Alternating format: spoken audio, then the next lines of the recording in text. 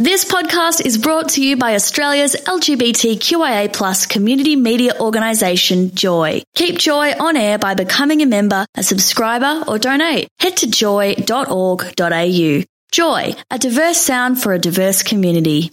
Welcome to another Cravings podcast with Pete Dillon, online at joy.org.au/cravings and live Saturdays from 1pm on Joy 94.9 in Melbourne. Exploring all that's finest in food and beverage across Melbourne and Victoria. Sponsored by La Spaghettata. Over 35 years of food, family and fun at 238 Lygon Street, Carlton. Wine and dine with La Spaghettata for an authentic Italian experience. Pasta, wine, seafood, steak and so much more.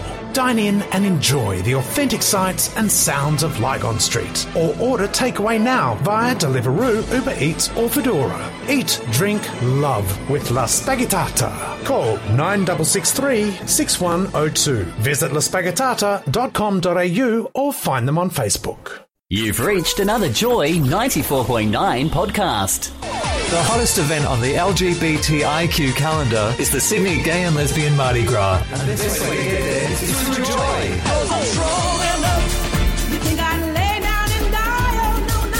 Thanks to our Joy sponsors, Virgin Australia, who'll fly you there, Airbnb, who'll put you up for your stay, and Go Get, who will drive you around in style. Then have the time of your life celebrating the Mardi Gras parade with a view money can't buy at the Joy 94.9 VIP broadcast. An unforgettable experience you don't want to miss. For a chance to win, donate $5 to Joy via joy.org.au. Enter as many times as you like. There's no limits. The more times you donate $5, the more chances you have to win. But do it before Feb 17. T's and C's apply. See joy.org.au. The joy of summer. The joy of Mardi Gras. Joy 94.9.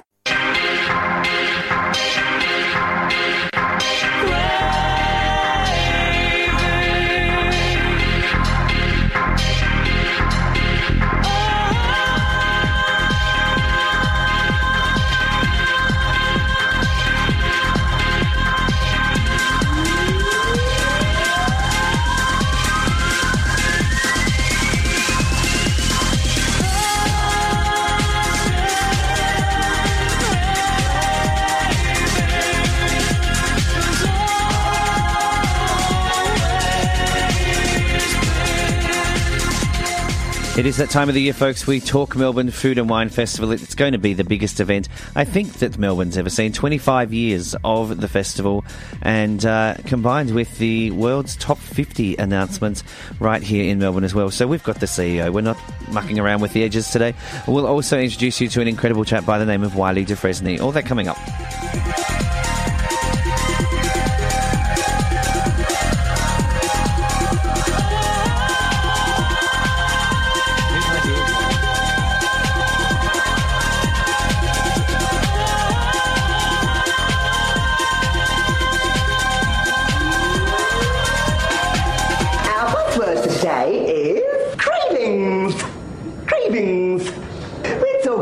Cravings. Good afternoon. We are talking cravings. 6 minutes past 1. It's a glorious Saturday afternoon in Melbourne.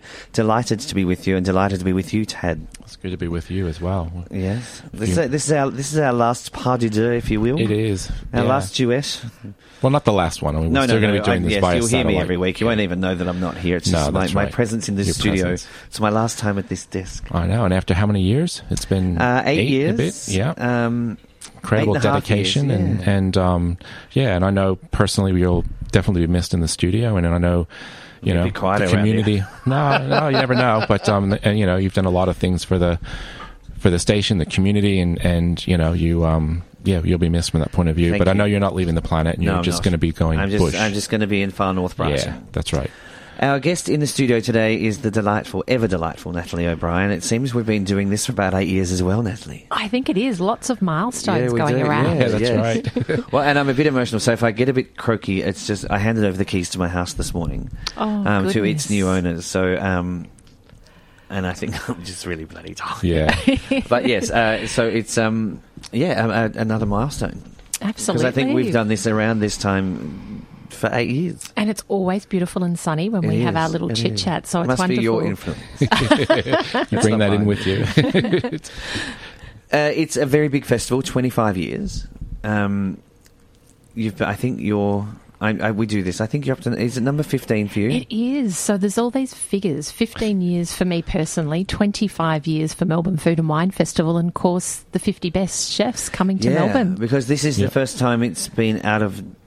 Is it the first time out of Europe? No, it was in New York last year. It was. Okay, that was the first time it was out of Europe. Yeah. First time in the Southern Hemisphere. That's right. Let's go with Absolutely. that. Yeah. And this is sort of the benchmark, and it's almost pushed Michelin to the side in a way. I mean, Michelin stars are still sought after and coveted, but this is the world's best 50 restaurants. Yeah, and I think it's really captured people, and some of these chefs come from some really unique locations and some very, very small restaurants. So. Absolutely. And I think the whole Michelin star rating, I mean, that's, they do that in the United States and in Europe, of course, but not in Australia. So I think the 50 best is really a global assessment of how things are going, I think, and it's something that, it sort of transverses that, the Michelin, the usual Michelin star ratings and things like that too. So I was looking through the list of last year's top 10, and there's only 2 out of that 10 that I haven't met yet. Right. You show off. Haven't interviewed. Name dropper. So current number 1 is Massimo Bottura, and he's had, I think, 3 visits into the program. El Cella de Can Roca, we've not done, number 2. Number 3 is... Number 3. We're talking 11 Madison Park. Correct. I think, in That's New York. right, number 3, correct. And it feels like we're reeling off tennis players having just come back off the Australian Open. Yeah. And I think it's fabulous that we've got, all of this great lineup coming across to Melbourne. And right here on our doorstep. I think it's brilliant for Melbourne, and it's a wonderful alignment for the festival as well, because the festival is so... respected globally. Yeah. Well, I mean, in some ways, we're talking about it being really the Olympics of food and wine in Australia. And, we talk about the fact that 36 top 50 chefs have been here over our 24-year history. So it's going to be so wonderful to... I guess share Melbourne hospitality, Australian hospitality when they get here. And there'll also be 50 sommeliers coming from all around the world as well. Wow. So it's going to be one great place to be, I think. Party. It will be. March, April this year. I best book some tickets. That's right. We'll get you sorted. That's right. And what's happening, from a special point of view to celebrate the 25th year anniversary with the Melbourne Food and Wine Festival? We thought a lot about how do we celebrate 25 years, and what we've really decided to do is to do many of the things that people have enjoyed for a long time. Yep. So every year we open with the longest lunch, and the team hear me saying there is going to be singing, there's going to be dancing, there's going to be generosity right across the program. So I think what we're doing is really dialing up all of the favourite things that we do. Yep. One of the things that we did, knowing that all of these fabulous chefs and sommeliers from around the world, is when we build our house this year, which is located in the city, is what we wanted to do is really celebrate. It's going to be fabulous... You've had a sneak peek. And it's going to be transformed into a space where we want people to come for the 10 days of the festival, but really showcase Australian chefs, Australian families, Australian produce, and all the fabulous Australian winemakers. So what we want to do is we want all of our visitors to go back and go, wow, these guys are so into their food and wine. Yeah, that's great. It's a really great opportunity to show how world-class things are here. I mean, people view Australia as being so far away, and I don't think that it really gets the attention that it deserves because of that in a lot of cases, and it's a perfect opportunity to show everybody what it's about and let them experience it and have a good time. Absolutely. And it also taps into our obsession with laneways in Melbourne, because it is a laneway entrance to the house. Absolutely, and so we've I'm not giving anything away. We've found a fabulous little spot in the CBD of Melbourne that is adjacent to a laneway and has got some real character and real history around it, and we will transform it to a bar that will be open from 11 till very late, I should imagine. And each night we've programmed a whole lot of interesting content and very accessible content for people to come along and enjoy the space. An Italian disco and dining and disco club. I love this idea. I know. So on the first Friday night, and I think the opportunity to dance, sing and eat has attracted many people already. Perfect. Tad, we have a message already. Oh, do we? Yeah. Hi, Pete. My good wishes with your next venture. You'll be missed. And Tad, congrats on your own show from Mum. So it's right. but Pete's still going to be here. Pete's still Linda, you're going to hear me every week. I'm literally on air, not going anywhere. You'll still hear my voice every week. So the Italo Dining and Disco Club, Monday family dinner. There's Rootstock, Sydney with Melbourne Food and Wine.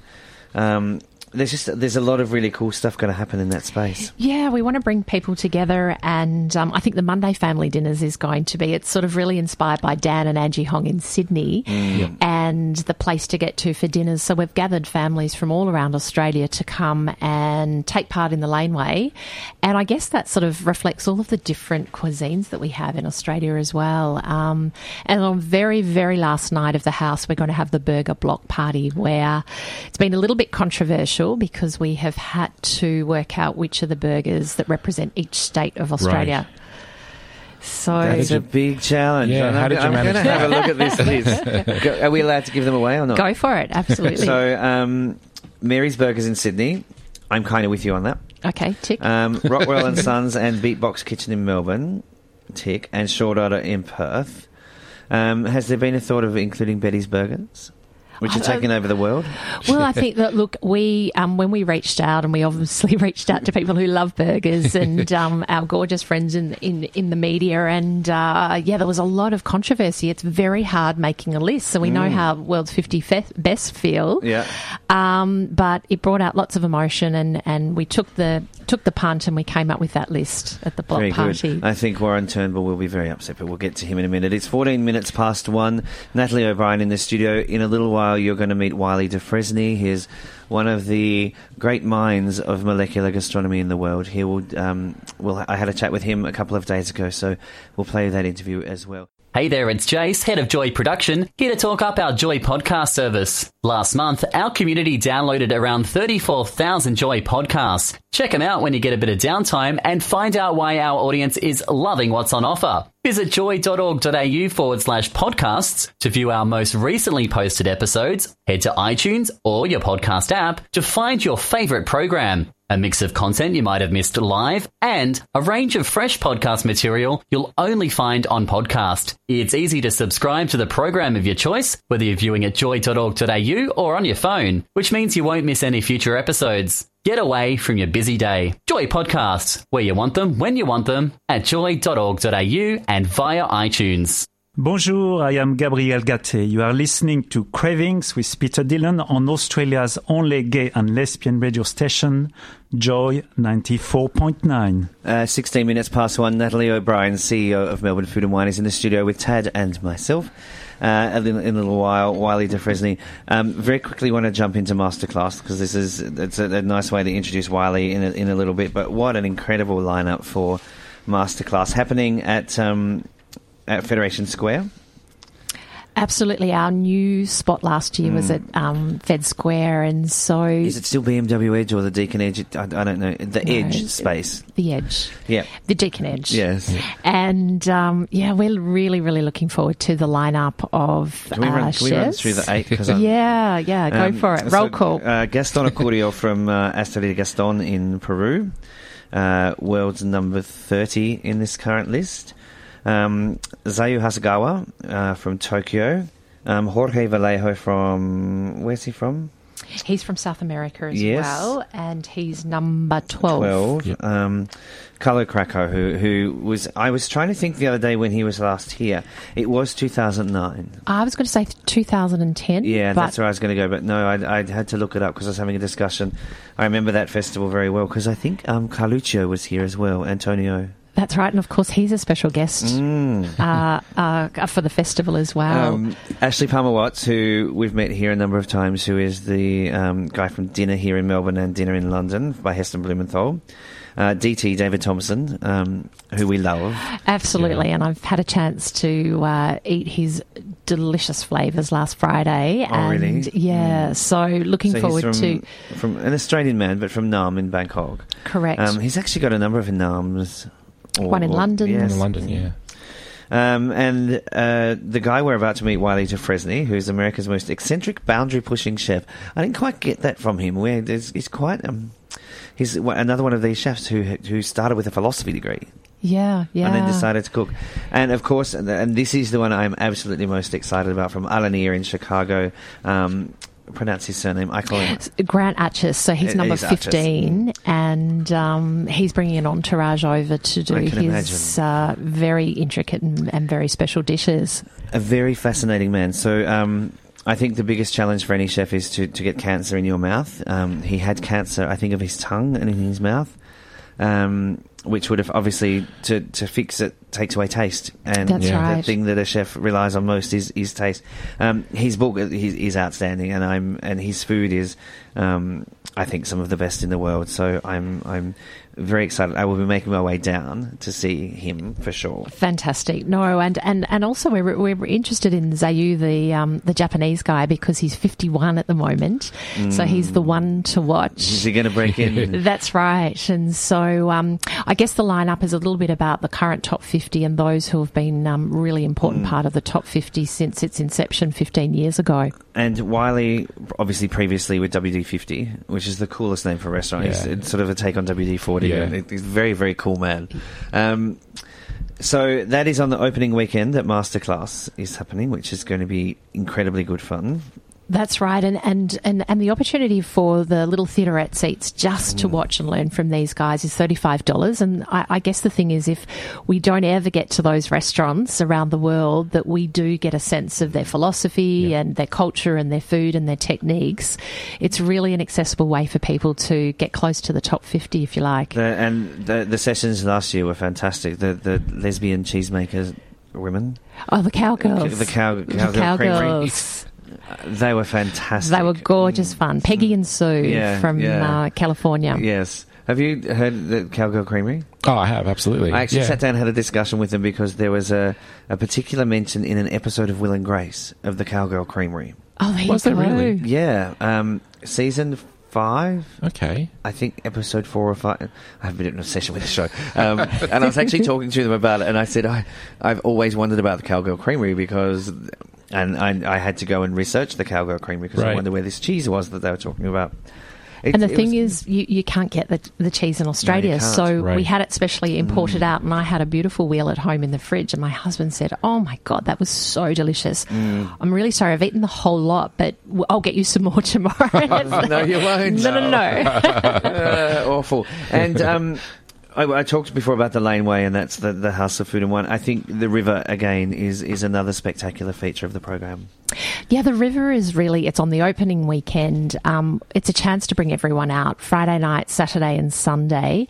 And we really take over the banks of the river, and there are little boats that people can take rides in. And we're also going to have a very special, and I'm not going to tell you today, the listeners will have to come to the river, a very special symbolic floating, let's say, food and wine thing in the water. But most importantly, there'll be loads of gorgeous things to eat and people to meet along the banks of the river. And, you know, I guess it's harvest, it's autumn, it's the best time of year for us to be out. And that's what the river's really about, is celebrating the abundance of food, its vintage and its harvest. There'll be gorgeous ciders and ice creams and anything that you need to eat. So looking forward to inviting all, of course, our visitors that'll be here to the river as well. Yeah, and they'll really get an opportunity to see Melbourne in that sort of different light, if that's, there's always a festival or something happening in Melbourne, and it's going to be, again, like party time for everybody that's visiting. It's a perfect time. I hope so. I always think there's some sort of, when an event's going on in a city, you really get a great experience and a great vibe. So we're hoping to put the river right out there with some gorgeous food and wine experiences. It's always played a part in the festival. Certainly over the last 4 or 5 years, it's been very much Queensbridge Square and the heart of the festival hub. I want to step away from specific program items for a moment. When you collectively sit down with your team at the festival and go, okay, we've just finished this festival, let's all have a break and a holiday, and what comes next? Is there already some ideas for number 26 that are flying about the office that you couldn't pull off for number 25? Absolutely. We feel like we're so lucky because we've got an incredibly passionate team, but we've also got an incredibly passionate industry and media partnerships that are really an extension of our team. So we are always planning, and sometimes we have to park it. Oh, that sounds like, ooh, that's going to be a bit tricky to get that. But maybe 2020 we could absolutely hang a table from, 20 metres above the river and do these things. And so what's so fabulous about it, our team are so connected and travel and the ideas, no one feels uncomfortable about kind of putting an idea on the table, which so is fabulous. A big whiteboard that sort of has 18, 19, 20 in columns on it. There's lots of whiteboards and lots of butcher paper, and it was so lovely this year. Max Allen spent a lot of time in our office doing one of the wine programming and kind of ideations, and every time I'd come in there was a family tree of winemakers of butcher paper, and I'd say, has Max Allen been in here? There's lots of planning, and I guess that's an exact example of how we sort of collaborate, and it's done with paper cutouts, all sorts of things. Yeah, look, it's I certainly don't envy you at this time of the year as you're sort of winding into the busiest time of making it all happen, from ideas to reality. But I imagine that creative process is extraordinary. Oh, it's lots of fun, and we always say that it needs to be done over food and wine, and the best ideas happen on the back of a beer coaster, and I think that's absolutely the case. When you're doing it for, none of this beanbag sitting in a room with whiteboards and, all of that kind of stuff. It's really done organically. Leave that to sec.com. That's right. We can leave that to corporate sector, but it's a whole lot of fun, but it is very nerve-wracking. Our full program comes out on Sunday the 12th, and I guess that's kind of like, did we say we'd do that? So that's right. In next Sunday's newspaper. Next Sunday's Herald Sun will be the full program, so Sunday the 12th, and I guess that's that thing where you read it and kind of go, wow, that sounds amazing. We are going to do that, aren't we? Yeah. And where do the visitors come from? If you look back over previous years, obviously there's a very strong Melbourne contingent of support, and then there's, I imagine, a bit of interstate. But do you know where most of your non-Melbourne residents or non-Melbourne visitors come from? Yeah, well, our number one market is Sydney, which makes a lot of sense. Our number one for Victoria in general, but number two is New Zealand. So is that funny? I'm hearing that more and more with other festivals. New Zealand is our biggest sort of food festival market. Really, really interested in food and wine, and I think for the last 3 years we've had about 100 media from all corners of the globe, and of course this year with the sommeliers and the chefs there'll be a massive entourage coming from all around the world. And what's fabulous, Seiyu, the Japanese chef we spoke about earlier, is bringing about 8 people from his very small kitchen. Wow. And there'll be a couple of journalists from Japan as well, which is just wonderful for Melbourne. And so what will be exciting this year, I think we'll hear a lot more accents from a lot more kind of unique parts of the world. I might have to get a media pass. That's right. From Noosa, you'll have to cross the border. Yeah, I will, because I'll be coming down from Queensland. It'll be very interesting. And it's I was talking to the Spanish consul the other day, and he was telling me that the Spaniards have 7 in the top 50 more than any other country in the world. Correct. That's right. Yeah. And that was a fact that I didn't know. So there would still be. I'm trying to think of some of them. Obviously, the Rocker. The Rocker brothers, Soledad and Rocker. And Johnny, you're testing me on the names that Never are mind, no, in the. right. But we're looking forward, and he, living and residing in Melbourne, was very much looking forward to the 7 chefs coming across. Indeed. Natalie, give us a second. We're going to play a couple of messages, and we'll keep you for a few more minutes because there's just a couple more things we have to ask here on Cravings on Joy 94.9 with Tad and Pete. Cravings will be back shortly, so don't go too far. But if you do miss anything, you'll hear it on the Cravings podcast at joy.org.au/cravings via iTunes or your favourite podcast site. Sponsored by La Spaghettata. Over 35 years of food, family and fun at 238 Lygon Street, Carlton. Wine and dine with La Spaghettata for an authentic Italian experience. Pasta, wine, seafood, steak and so much more. Eat, drink, love with La Spaghettata. Call 9663 6102. Visit laspaghettata.com.au or find them on Facebook. We have Natalie O'Brien, the CEO of Melbourne Food and Wine Festival, for about another 3 or 4 minutes. So I'm going to be very kind, Natalie, and throw it to you and say, what else did you want to cover in this last few minutes? That is fantastic. It's always the hard thing to say, what is the thing that you can't miss? And so I guess the point is that there are nearly 300 events as part of the program. It's probably the biggest festival you've ever done. And it certainly is. And when we went out to industry and we said, the brief is it's celebration, it's 25. What does that mean for your culture and what you do? And there are really simply some stunning events. And one of the things that I would encourage everybody to do is the world's longest lunch in Melbourne is sold out once again. Yeah. But the regional ones... There's 20-something of them, isn't there? So there's 25 lunches altogether to celebrate 25 years, and 24 of them are in regional Victoria. And it's Ballarat, Geelong, less than an hour away, or you can get there on the train in an hour. Yarra Valley, Gippsland are just spectacular. Encourage you to stay the night. Yep. There's usually a farmer's market on the next day. And so I think the opening day of the festival is definitely world's longest lunch. So if people haven't booked a lunch, try a regional one, because I think you can go up to the northeast, you can go up to Mildura. They're happening everywhere. Absolutely, right across. So high country down to the coast. So, I would definitely say that's something not to be missed.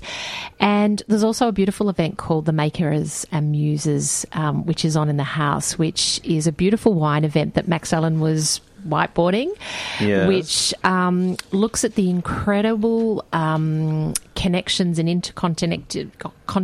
connectivity and families and all of these, I guess, just so like the food industry, wine industry are, it's probably families. Slightly more incestuous. And I don't mean incestuous, but this, someone from this wine family marries someone from this wine family, and then they create a brand.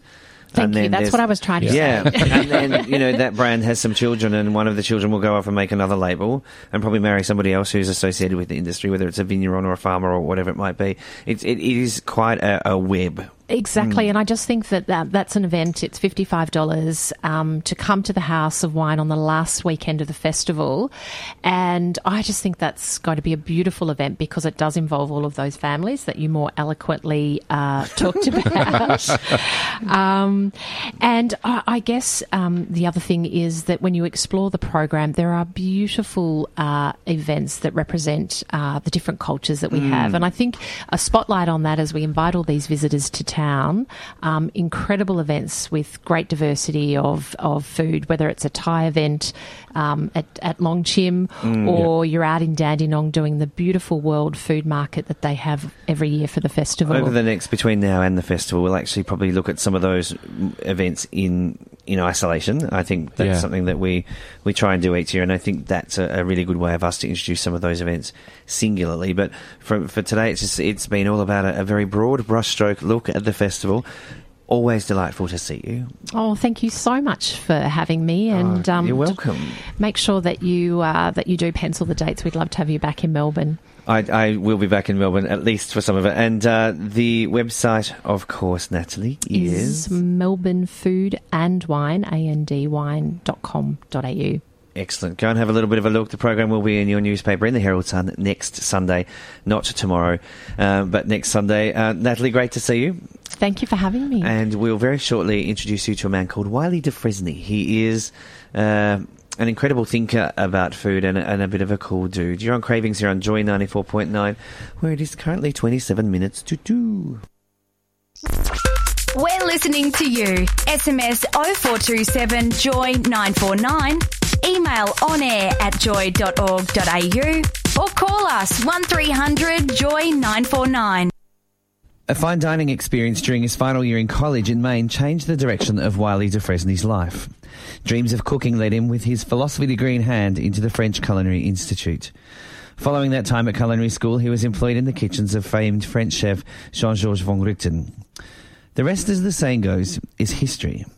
De Fresney is recognised as one of the most important food minds in New York and revered across the world as a chef with a philosophical approach to technique and technology.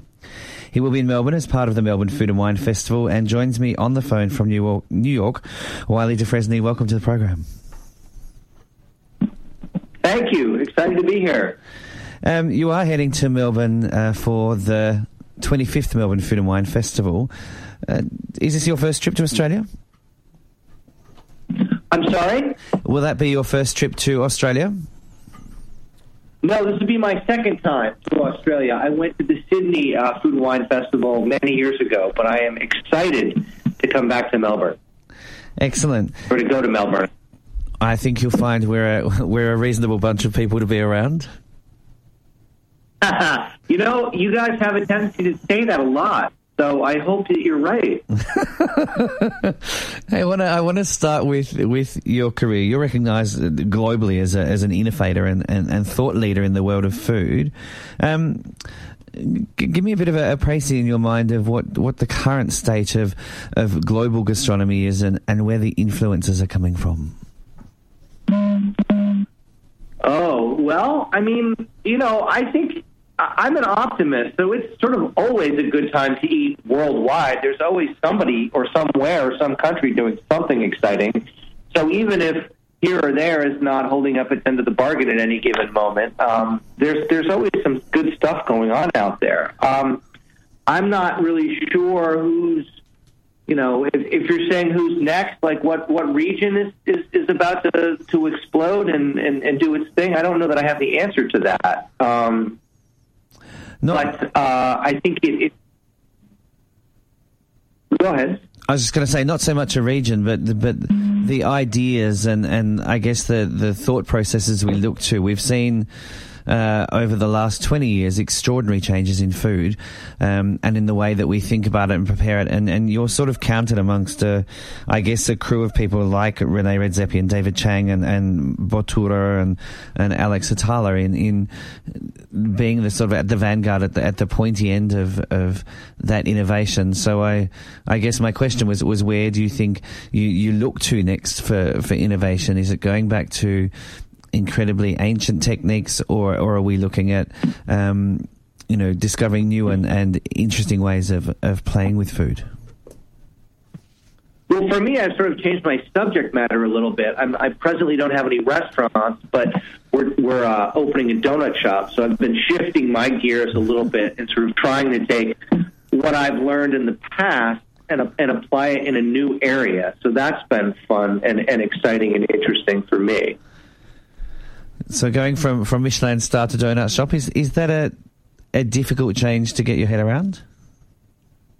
I don't think so. I think for me, it's I guess in some ways it's the lateral decision. I'm taking a 24, 25 years worth of work and in a very sort of systematic approach to cooking and applied it in a different medium. We're not. It's not that I've stopped thinking about fine dining or anything like that. I've just due to various circumstances shifted gears slightly and hopefully not forever, but we're still taking a very systematic approach. I mean, I have learned a tremendous amount about something as simple sounding as a donut, and we've immersed ourselves in how to, understanding how they're made, what goes into it, and we still have a ways to go, and we have a couple more months that we're open. So we're really just trying to take that approach that we've honed and developed over many years and apply it to a different subject matter, and it's been really fun and really interesting. I guess you were sort of at the forefront of the molecular gastronomy movement, if you will. How much of that will play into what you're going to do in the donut shop? I think again the idea of understanding the science behind something as simple as flour, eggs, butter, milk, sugar, baking powder, and how those things can all work together and create something wonderful is what we're doing. I mean, we've taken our scientific approach and just tried to see how, rather than doing it to fine dining foods, we can do that to the humble donut. But I do think you'll see some fun, interesting, unusual flavor combinations alongside some nice variations on some classic donuts as well. So I think it's our hope is that it's going to be delicious and a lot of fun. I was going to say I would be disappointed if we didn't see some challenges to our standard palate. I want to sort of jump back to that earlier philosophy degree before the police come in and arrest you. How much of that philosophy degree, how much of that understanding of philosophy have you been able to bring across to your career in food? You, like I said at the top, you're one of the most recognised and important food minds in New York, regardless of whether you do or do not currently have a restaurant. How much of that philosophy or philosophical approach to food is carried across into what you do now? I think my studies in philosophy have helped me in a number of different ways. I mean, some of it is just, studying philosophy or studying anything has helped me learn how to learn. And I've spent a lot of time just trying to develop a methodology and approach to cooking, how we can attack an ingredient or a technique or something like that in a systematic, formulaic way. There's also been the philosophy thing is, I think, helped me in terms of my interpersonal skills or working with the team and talking to them and helping understand people and get the most out of people, and hopefully helped me in terms of develop myself as a leader and a communicator. I think that there's some of it is more obvious, and some of it is a little bit more not so obvious. But the philosophy, it's the curiosity too. It's the asking the questions, the wondering the why and wondering how of the study of philosophy that has also helped feed my curiosity as a cook. Wiley Dufresne is my guest. He is a New York chef, soon to open. Is it in Brooklyn, your new donut store? It is. It's in Williamsburg, Brooklyn.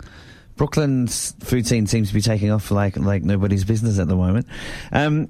I want to sort of touch on reality television and the now global understanding better global understanding of food than we've ever had before because of reality television, particularly in Australia, I guess, with the phenomenon that is MasterChef Australia.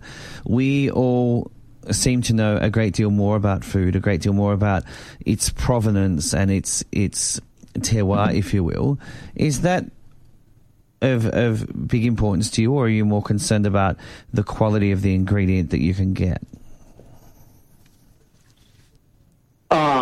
Is TV a big importance to me? No, I'm sort of thinking of that provenance, and I guess the precursor to the question that we are far more knowledgeable about food and its provenance than we've ever been before as a global consumer community. So the question was sort of around, does provenance play a big part in your decision making, or is it for you getting the best ingredient that you can find? I think it's a little bit of both. I think that as a chef, you certainly want to work with the best ingredients possible, but you also want to feel like you're supporting the great ingredients that are from your area, from your region. But that being said, I was raised in New York City, which is not necessarily a hotbed of actual agriculture or animal husbandry or anything like that, but is a world hub. So it's totally natural. There's so many different cultures and cuisines that come together in New York that I think that in a way we have this wonderful luxury that not too many other places in the world have, because you can use Mexican ingredients with Japanese technique and it doesn't seem crazy or weird or out of place.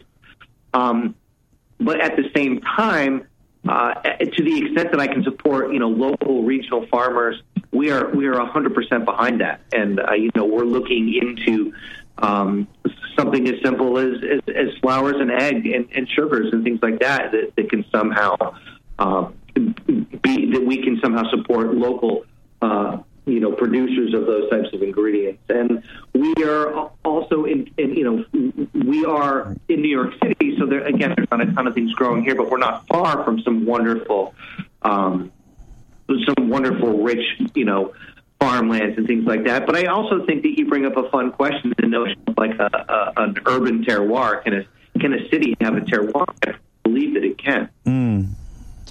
And I mean, a lot of that, I know certainly here in Melbourne, we're doing a lot of work with rooftop gardens, with the production of bees on rooftops in our city. And I think as anybody in the world knows that without bees, we don't have a food supply. So is there a similar thing happening in New York in the way people are thinking about micro production on rooftops and at their own balconies? Yes, there is a decent amount of that going on. I mean, sometimes that can be a little difficult in terms of how to sustain that through a restaurant. It depends on the size of a restaurant, but there are some great restaurants doing some really fun stuff, and a lot of them are either a little small garden out back, places like the Olmsted in Brooklyn where they're growing, a certain percentage of their own stuff, or other restaurants where they do have gardens inside, and there's even some pretty interesting indoor gardening going on. There's some pretty neat stuff going on down in the Essex Crossing where they're using technology from NASA scientists to figure out how to grow plants completely indoors by creating artificial sunlight and some neat stuff like that. And I think there is certainly a movement of that. It can sometimes be hard to sustain or build a restaurant exclusively around that, but I think that those things can be nice adjuncts or can contribute to sort of the overall fabric that makes up a restaurant. Wiley, you're part of a team of 8 chefs who are presenting masterclasses for the Melbourne Food and Wine Festival this year. The likes of the reckless revolutionary, as they call him, Grant Achatz from Chicago, from, of course, Alania. Gaston Acurio, who is a national hero in Peru. One of our favourites, Carlo Cracco. Ashley Palmer-Watts from Heston Blumenthal's dinner here. Our very own David Thompson, who's considered one of the best Thai chefs in the world.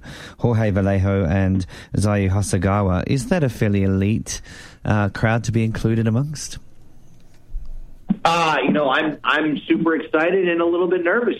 All of those, everybody on this but me has a job, so I'm not actually working in a restaurant. But all those guys are great. Ashley is a good friend. I love what he does. Grant obviously does some cool stuff. Hasagawa is amazing. Carlo is fantastic. I just saw Krakow recently, and I love. I've been to his restaurant many times. I love what he's doing.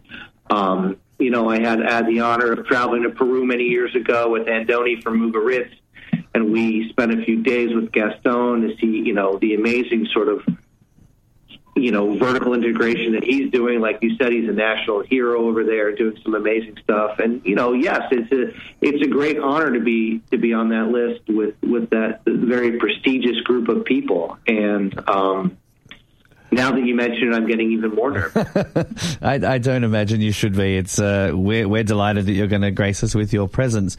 You mentioned that you don't have a restaurant to focus on, and obviously focusing on the building of the business. So I'm assuming there's a bit of downtime. Where do you like to go and eat in New York? What are your favorite haunts to go and experience other people's food? Who are the people that you look to for your sustenance and inspiration?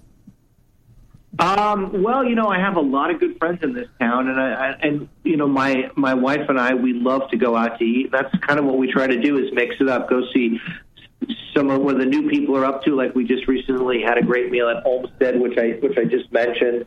But we also go see some old dear friends. Mark Ladner at Del Posto is cooking some of the best Italian food, I'd say, in America, doing wonderful stuff.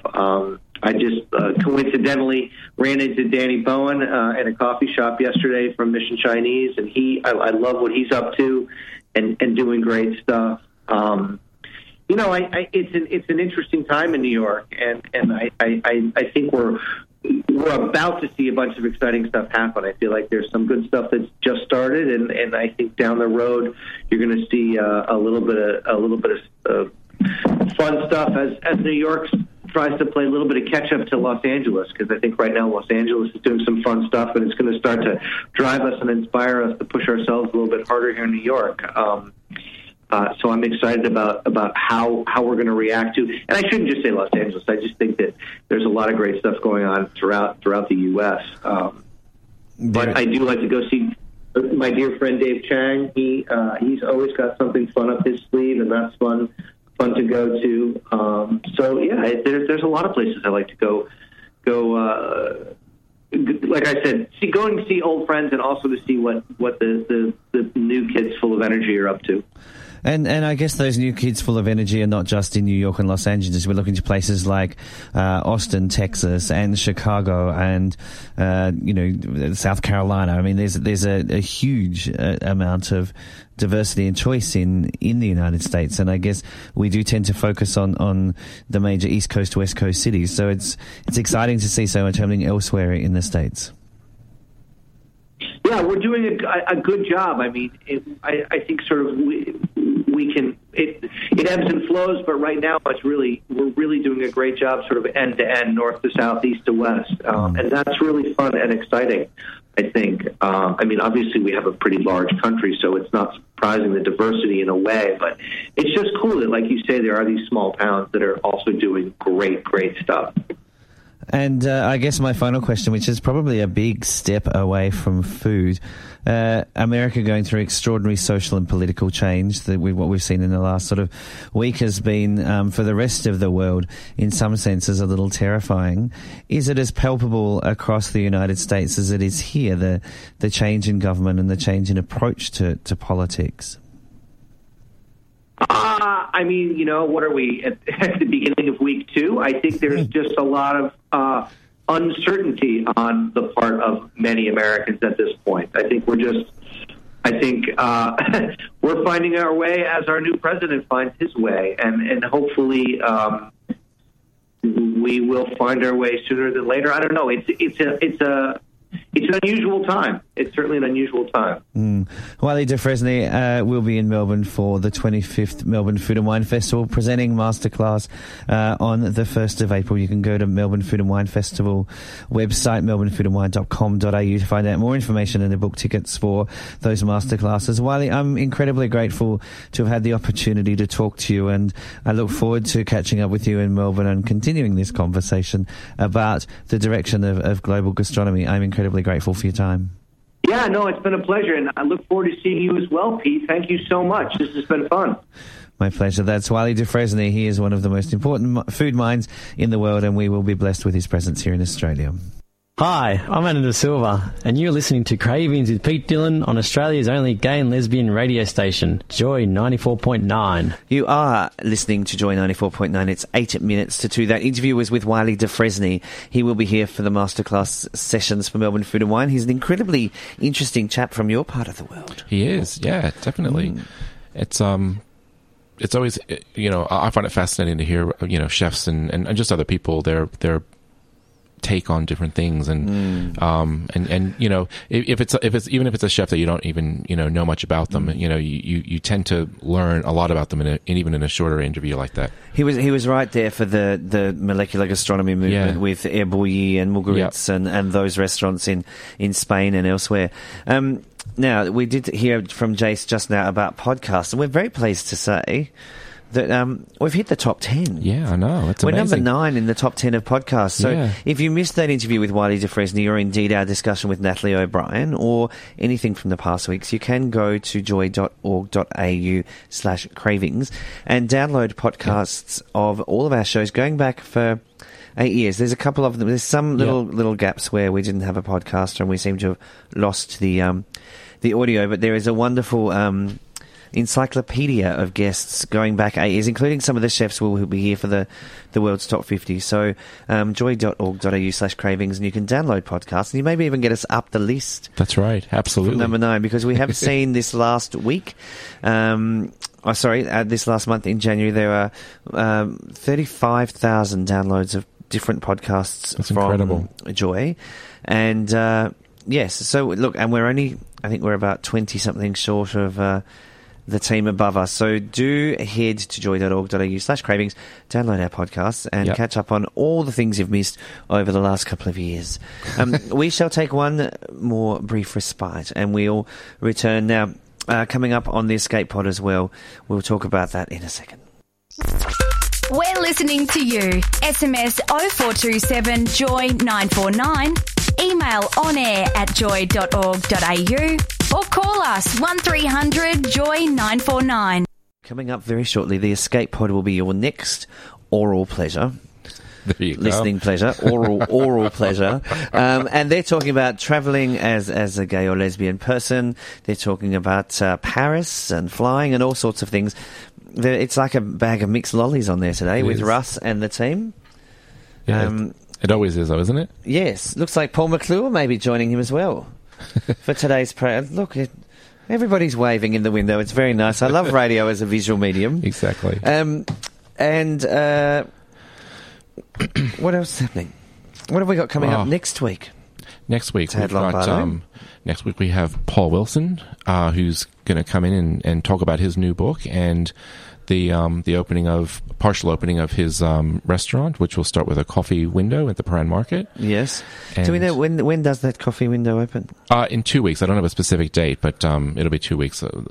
That's what I was told, and I'm looking forward to that. Is it going to liven things up at the Paran Market? It will, because he's got it's actually quite a large restaurant that he's fitting out there. And correct me if I'm wrong, I believe there's about 180 seats all up.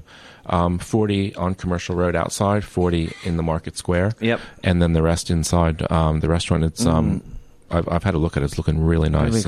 Because it was quite a highly contested pitch process to see who was going to get it. Yeah, and because the building's heritage listed, there have been some delays because of that as well, and making sure the council's happy with what's being done with the facade, and so at long last. So the coffee window opens, so people can go and get a coffee, and then they can come to Chocolate Lombardo at the Paran Market and buy some chocolate. Well, they can get a piece of cake that I'll be making for the coffee window. Yes. What are you making? Is it chocolate and blue cheese?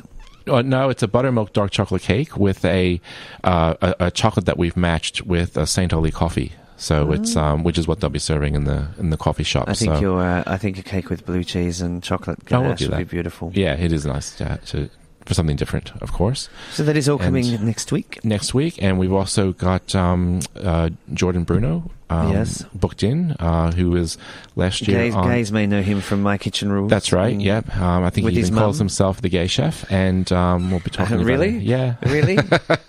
Seriously? He does. I want to go back to doing my apprenticeship many, many moons ago, back in the early 80s. Yep. And every second chef in my training class was gay. Oh, okay.